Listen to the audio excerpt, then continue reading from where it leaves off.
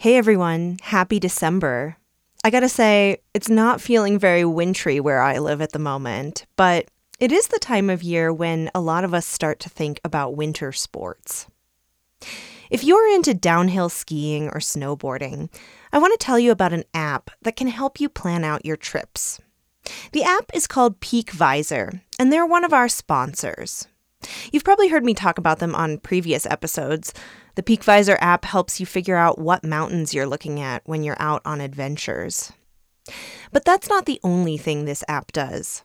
When you use PeakVisor in winter mode, it'll give you ski resort schedules and lift statuses in real time. You can see opening times and current availability of every major ski resort in the U.S. If you want to take some of the guesswork out of your winter outings, download PeakVisor in the App Store. You just might love it.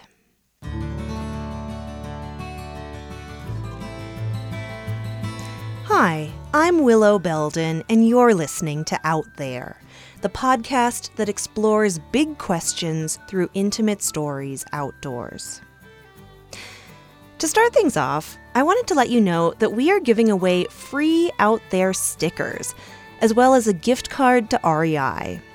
To get a free sticker and be entered into the drawing for that gift card, all you have to do is take our listener survey. The survey takes about 10 minutes, and we're doing it because we want to get to know you a little better. Because knowing who you are helps us produce stories that make a difference in your life. To take the survey, just click the link in the episode description or go to outtherepodcast.com.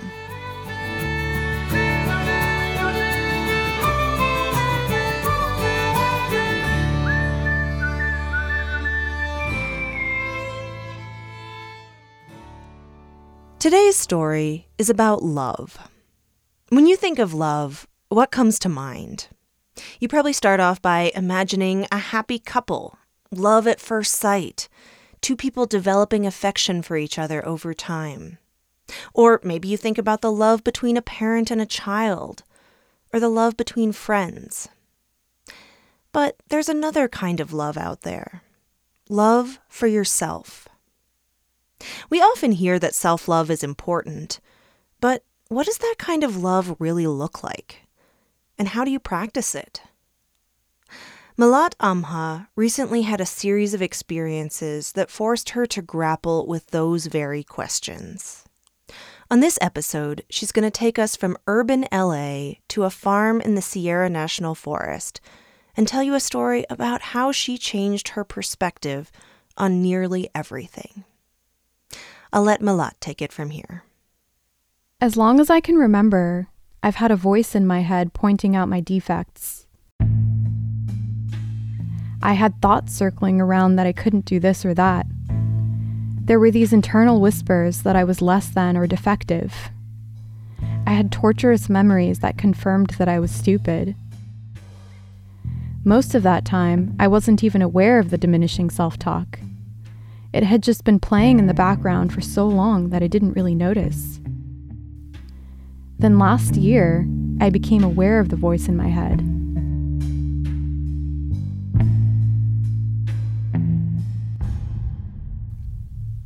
My journey started in 2012 when I got a mild case of food poisoning. Or at least that's what I thought it was, until the symptoms never went away. At first, it wasn't so bad, and I mostly ignored it. But by mid-2016, I was a mess. I was dealing with extreme memory issues to the point that I couldn't remember what I'd just read. I was always exhausted, and my thinking was cloudy and confused. It was like my headspace was bogged down in molasses. I had constant heartburn that I mistook for hunger, so I ate a lot. People would congratulate me because they thought I was pregnant, but I was just permanently bloated. Before all this started, I was used to running 7 miles a day, 6 days a week. But now, I was overweight and unable to build muscle. I became a shadow of my former self. I went to the doctor. Many, many doctors. Conventional doctors, alternative doctors, but none of them could give me any satisfying answers. I was told that the heartburn was caused by stomach acid washing up into my esophagus. Okay, but why is it doing that? They didn't know. They explained that the food sensitivities were likely caused by food particles escaping my gut and causing my immune system to freak out. Sure, but why are there suddenly holes in my intestine? Again, nothing. I wanted to know the root cause, but that was exactly what nobody could tell me. Instead, they prescribed antibiotics and antacids, none of which helped. They also suggested special diets, which I tried. My choice of what to eat was so restricted that I was forced to food prep religiously. I had to carry all my day's meals with me in a big cooler bag. I almost went crazy trying to stick to all the diets, and they didn't even help. It was nothing short of traumatizing.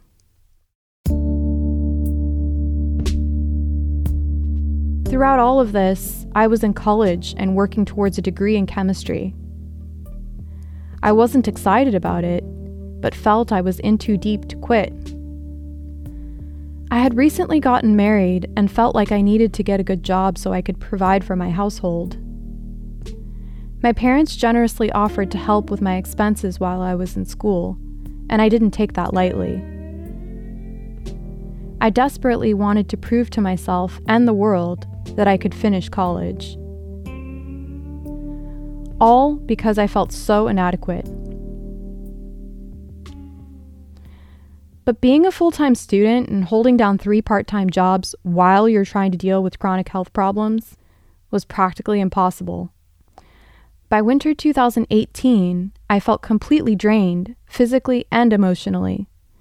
I had just 1 semester left before graduation, and I could almost taste the sweet satisfaction of that accomplishment. But I was terrified that the extra effort that it would take might actually kill me. I wanted to quit so badly, but I worried that if I dropped out, I might never go back. Then I'd never earn enough money, and my parents would be disappointed, and my husband might leave me. I already felt useless, and if I didn't graduate, I'd be even more useless. So I kept pushing through that final semester. Maybe my health would improve when I finished school, I thought. Well, it didn't. So, post-graduation, I made an appointment to see a highly recommended specialist. The hope was that this doctor would give me the time and attention that all the doctors before hadn't. I sent her my medical history and requested that she review it before our meeting. I was sure to mention that I'd pay for any extra time she took on my case. On the appointed day, my husband and I made our way to the doctor's office. She invited us to sit down, then put on her glasses and picked up a stack of papers. As she flipped through the pages, I tried to decide if she was looking at my health records for the first time or just referencing them to jog her memory. But soon it didn't matter, because she gave me the same kind of blanket diagnosis that everyone else had. The kind they give a patient when they don't know what they have, and they're out of tests.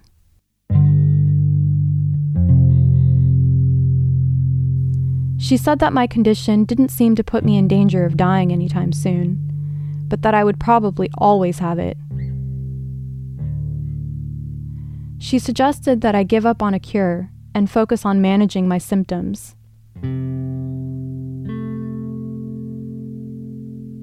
There was a sinking feeling in my chest. My face got hot as I tried to blink back tears. As soon as we walked out onto the street a few minutes later, I fell apart. My husband looked at me confused. He reminded me that the doctor had just said I would live.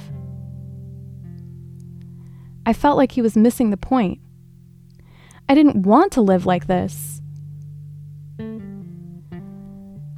After a few minutes, he nudged me to straighten up because we had plans to meet with a friend, And so I wiped my tears, shoved my despair deep down, and faked lightheartedness.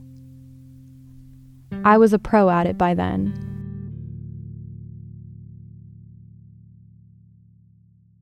By the time 2019 rolled around, I felt hopeless and depressed. Whenever I was alone, I was crying. I cried during my long commute to work every morning. I cried at lunchtime while eating the food I'd packed in my cooler bag. I cried while meal prepping for hours each evening. And I cried in bed while trying to keep everything, including the bedsheet, from touching my painfully swollen belly. I was like a zombie with rotting insides and all, trying to pass as human.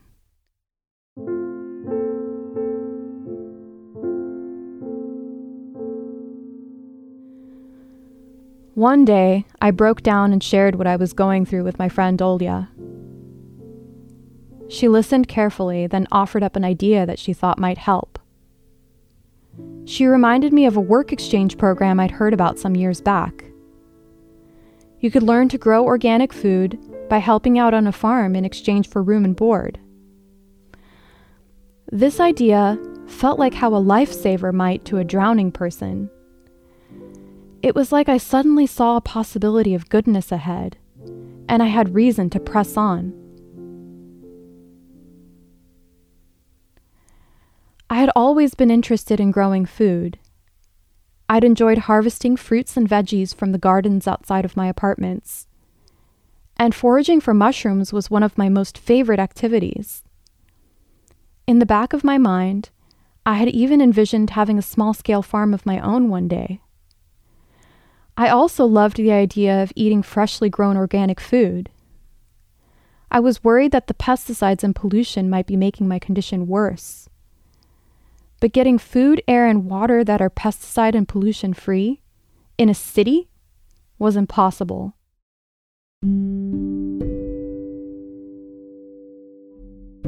By March, my husband and I had decided to make the move to a farm on an 80-acre plot within the Sierra National Forest. I couldn't wait. That visit to the specialist had been the last straw. I had completely given up on the idea that guidance for my healing could come from the outside. It had forced me to turn inward and ask my spirit what was wrong. I felt that the peace and quiet of farm life would be the perfect place for my self-inquiry. I counted down the days to when I would no longer have to commute, no longer have to go grocery shopping nearly every day, no longer have to worry about coming up with rent money. I dreamt of bathing in all the green colors of the forest and digging my hands into the cool, crumbly soil. Sure, I'd still have to work, but it would be spirit-reviving work. It would be the kind of work that I hoped would bring me back to life. I would finally be doing something that sounded fun. Something just for me. Not for my husband, not for my parents. It just felt so right.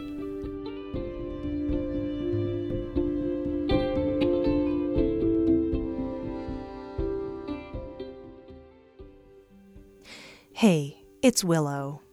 We'll hear the rest of the story in a moment. But first, I want to tell you about something astonishing that happened to me recently. I had ordered some new clothing, and I was looking forward to getting it, but I wasn't holding my breath. I mean, usually when I order things online, a lot of it doesn't fit. So on this occasion, I opened the package,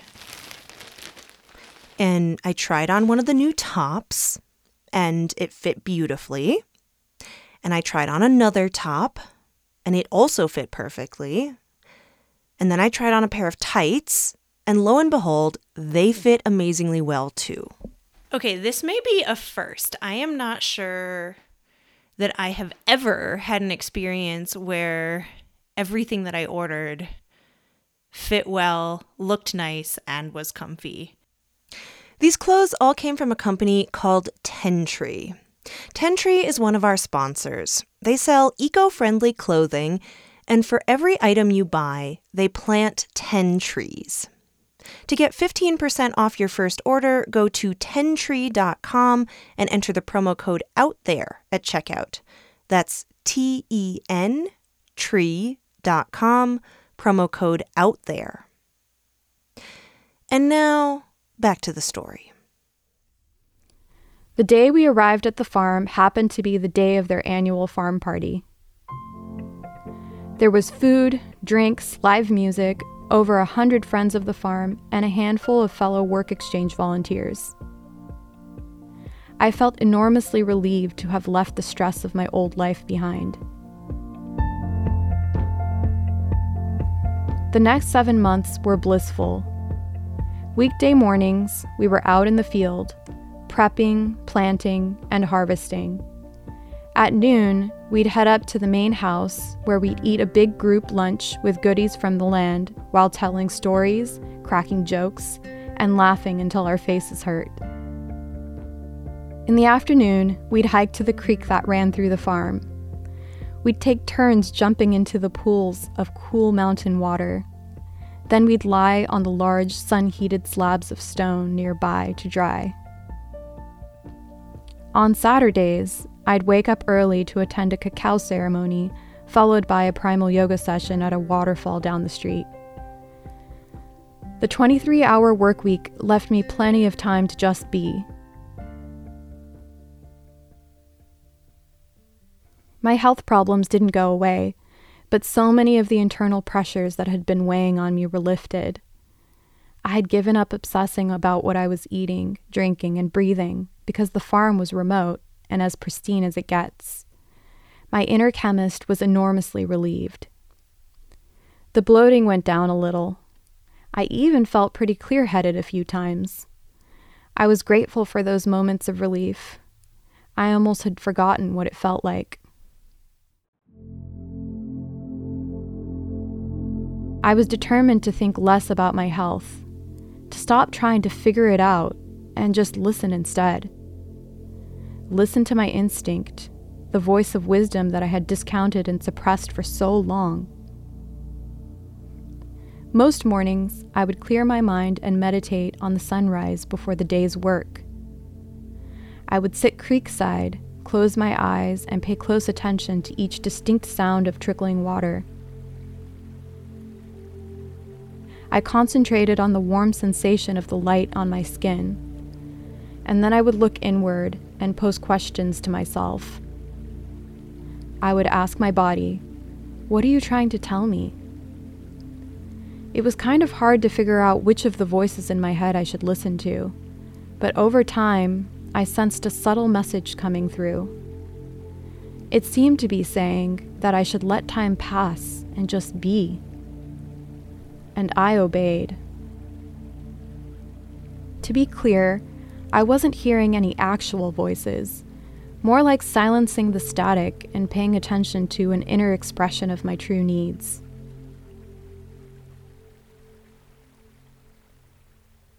And then, a few months later, something happened. Something that helped make sense of all my years of struggle. I had taken up long walks with my childhood friend Marco, and one day he told me he'd also dealt with chronic illness. He suffered from symptoms like excruciating pain in his right hip and intense breathing problems for 10 years. Hearing that made me feel much less alone. I had spent so long trying to explain to people what I was going through, and nobody really understood. Even the people who were closest to me didn't get it. And that feeling of being misunderstood was almost the worst part of my whole experience. So, realizing that Marco could relate was an answered prayer. Finally, I had someone who didn't need any explanations. I could rest in that mutual understanding.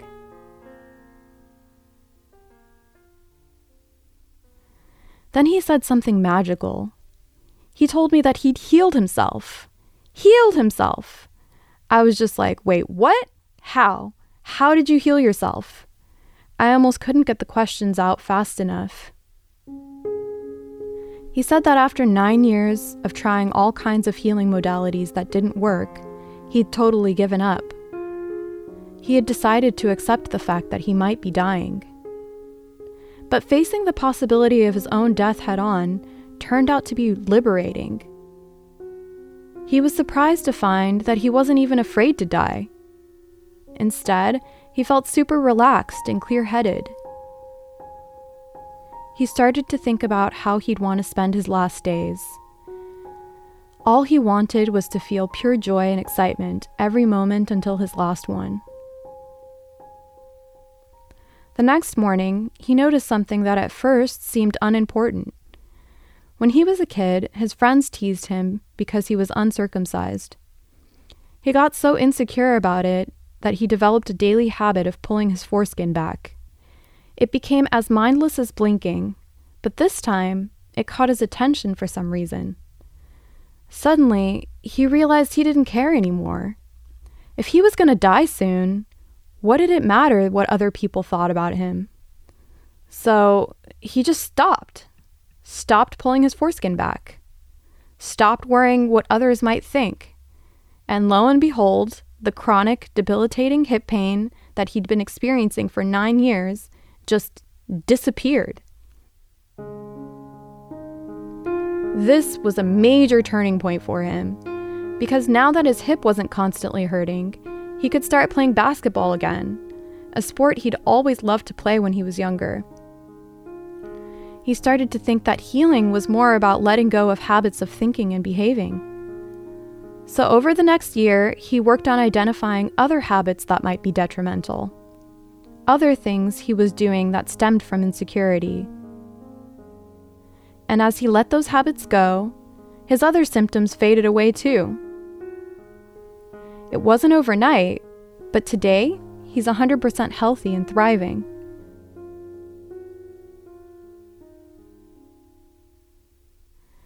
This revelation was mind-blowing to me. His experience validated my hunch that all the answers were inside of me. Our conversation sparked a whole line of introspective inquiry. Could it be that my condition stemmed from the way I'd been thinking about myself? Was I sick because of the self-diminishing thoughts that played in my head like a broken record? The events of the past few years started running through my head. I had gone back to school and forced myself to finish college because of crippling self-doubt, because of a sense of obligation, because of shame and fear. I was afraid to disappoint, afraid I would fail to pay back, afraid I wouldn't live up to expectations. I was trying hard to please those around me and live by other people's values. The more I worked to be seen as worthy and valuable to others, the more I felt stressed, anxious, and sick. Moving to the farm had been the first thing I had done that was different. It was the first thing I had done for me. My time there had helped me discover my passion for working with the land and growing food, and my illness hadn't gone away, but it was already a little better. The second thing I had done for me was begin to explore my love for music by starting to play the piano again. Piano was something I had always enjoyed growing up, and picking it up again now as an adult felt wonderful. All these choices were inspired by something deep inside of me. They were motivated by self-trust, curiosity, and the promise of joy. I was listening to myself, showing love for myself, taking a chance on myself, and that was paying off. I was finding adventure, excitement, soul nourishment, and even a bit of healing. My body seemed to be rewarding me for these self-affirming behaviors.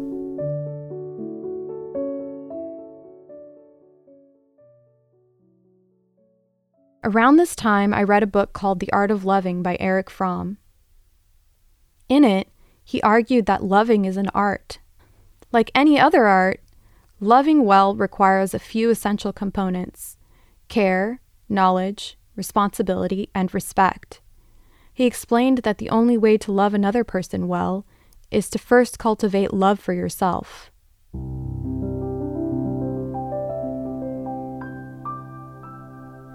This was the catalyst that I needed. For my birthday last year, I gifted myself a regular journaling practice, and it's been a total game changer. I record my daily experiences, what I'm thinking, and how I'm feeling. I imagine my ideal life in as much detail as possible and give thanks for the ways in which I'm supported in my journey.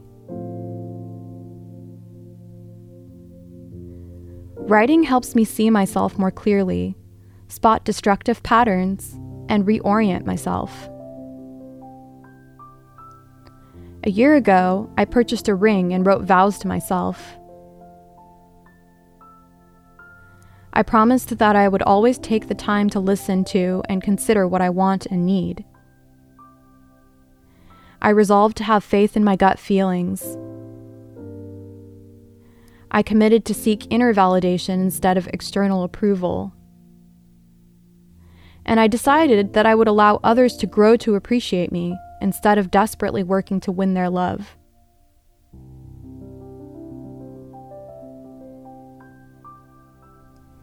I could go on, but I won't risk getting too sappy.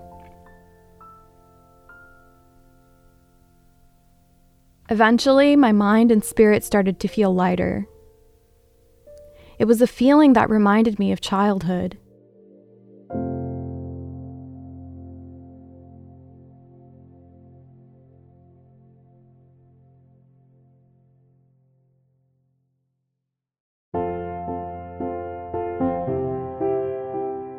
These days, I live on a shared piece of land in Southern California, and a few months ago, I started a small-scale farm-to-table project. I sell the produce to my landmates, neighbors, and friends. My room opens to my garden, just like I imagined it would in my ideal life. Watching my plants grow and cultivating local relationships is such a special pleasure. Evenings, I dedicate a chunk of time to exploring my endless fascination with music. I work on developing a playlist sharing podcast of my own. I learn new songs to sing and practice on both the keyboard and bass guitar. I've sung a cappella at open mics on several occasions so far, and I'm even trying my hand at writing my own songs. Feel free to picture me rubbing my hands together with sheer overflowing eagerness at the wonders that lie ahead. Oh yeah, and I'm healthy. While I'll probably never pinpoint exactly why I've recovered, for me, health came as a byproduct of joy, part and parcel of self-love.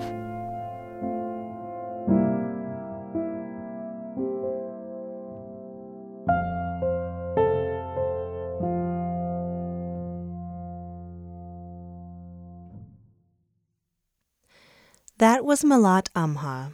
Malat was one of our production interns this summer. She lives in California, and as she mentioned in her story, she's looking to start a podcast of her own.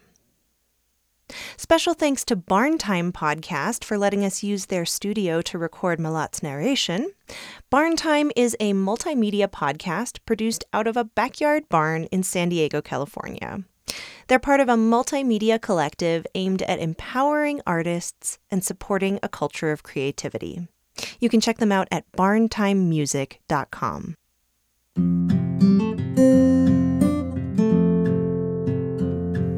Before you go, I want to share some exciting news. This February, we are going to be launching a brand new season of Out There. Don't worry, we're not changing the format of the podcast. We'll still be telling the kind of introspective outdoor stories you know and love. We're just grouping those stories around a common theme so we can dive deep and hopefully make a real difference in your life. To give you a sneak peek, the theme for our new season is Things I Thought I Knew. Each episode will explore that theme in some way. The stories will take us from the Appalachian Trail, to a beach in Washington State, to the streets of Boston. There's even one piece that involves live-action role play. So it's fair to say we're going to cover a wide variety of topics. But there's also a common thread. Each story will show how an outdoor experience uncovered new truths about ourselves, about our humanity, and about our world. The season kicks off in early February, and we will have more updates as we get closer to then. But for now, I just wanted to let you know that this is coming up, and I also wanted to let you know that we'll be taking a little break right before the new season launches. I'll have more on that in our next episode, so tune in on December 16th to hear the latest.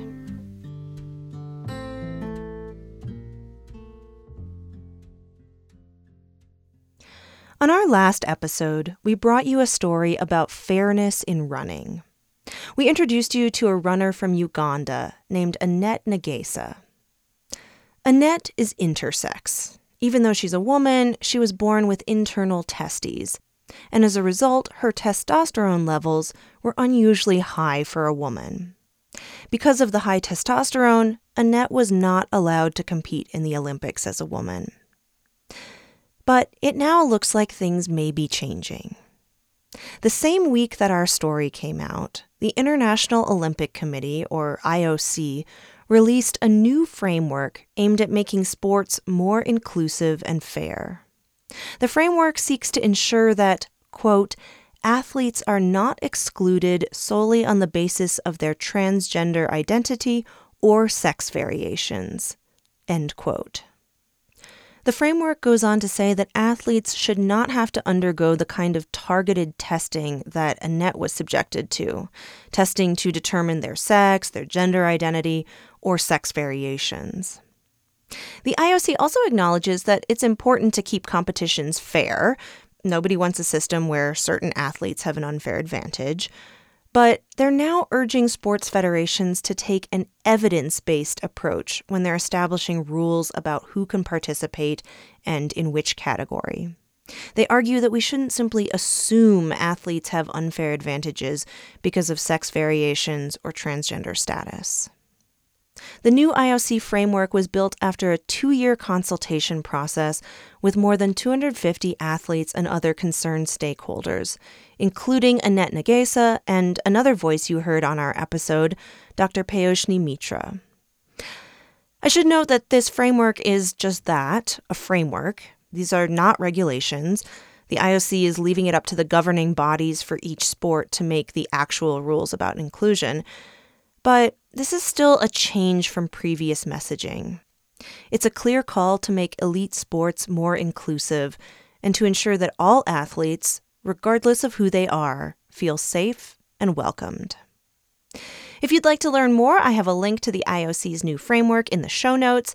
And of course, if you missed our last episode where we tell Annette's story, go ahead and check it out. It's called In the Name of Fairness.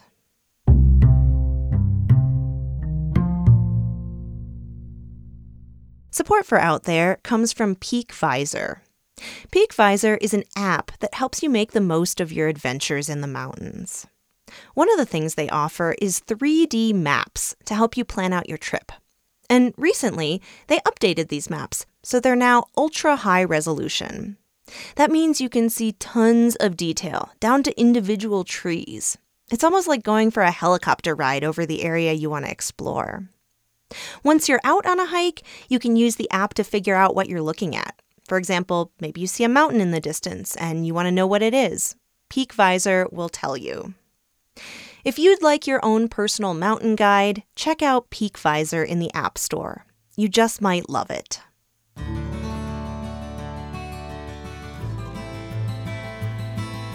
As I mentioned at the top of the episode, we'd love to get to know you a little better. So we put together an audience survey. I would be so grateful if you'd take 10 minutes to fill it out. You can find the link in the episode notes, and after you complete the survey, I'll send you a free Out There sticker and enter you into a drawing for a chance to win an REI gift card. Thank you so much. Thank you also to Kathy Rotman, Phil Tim, Doug Frick, Tara Jocelyn, and Deb and Vince Garcia for their financial contributions to Out There. If you're interested in supporting the show as well, go to outtherepodcast.com and click the support tab.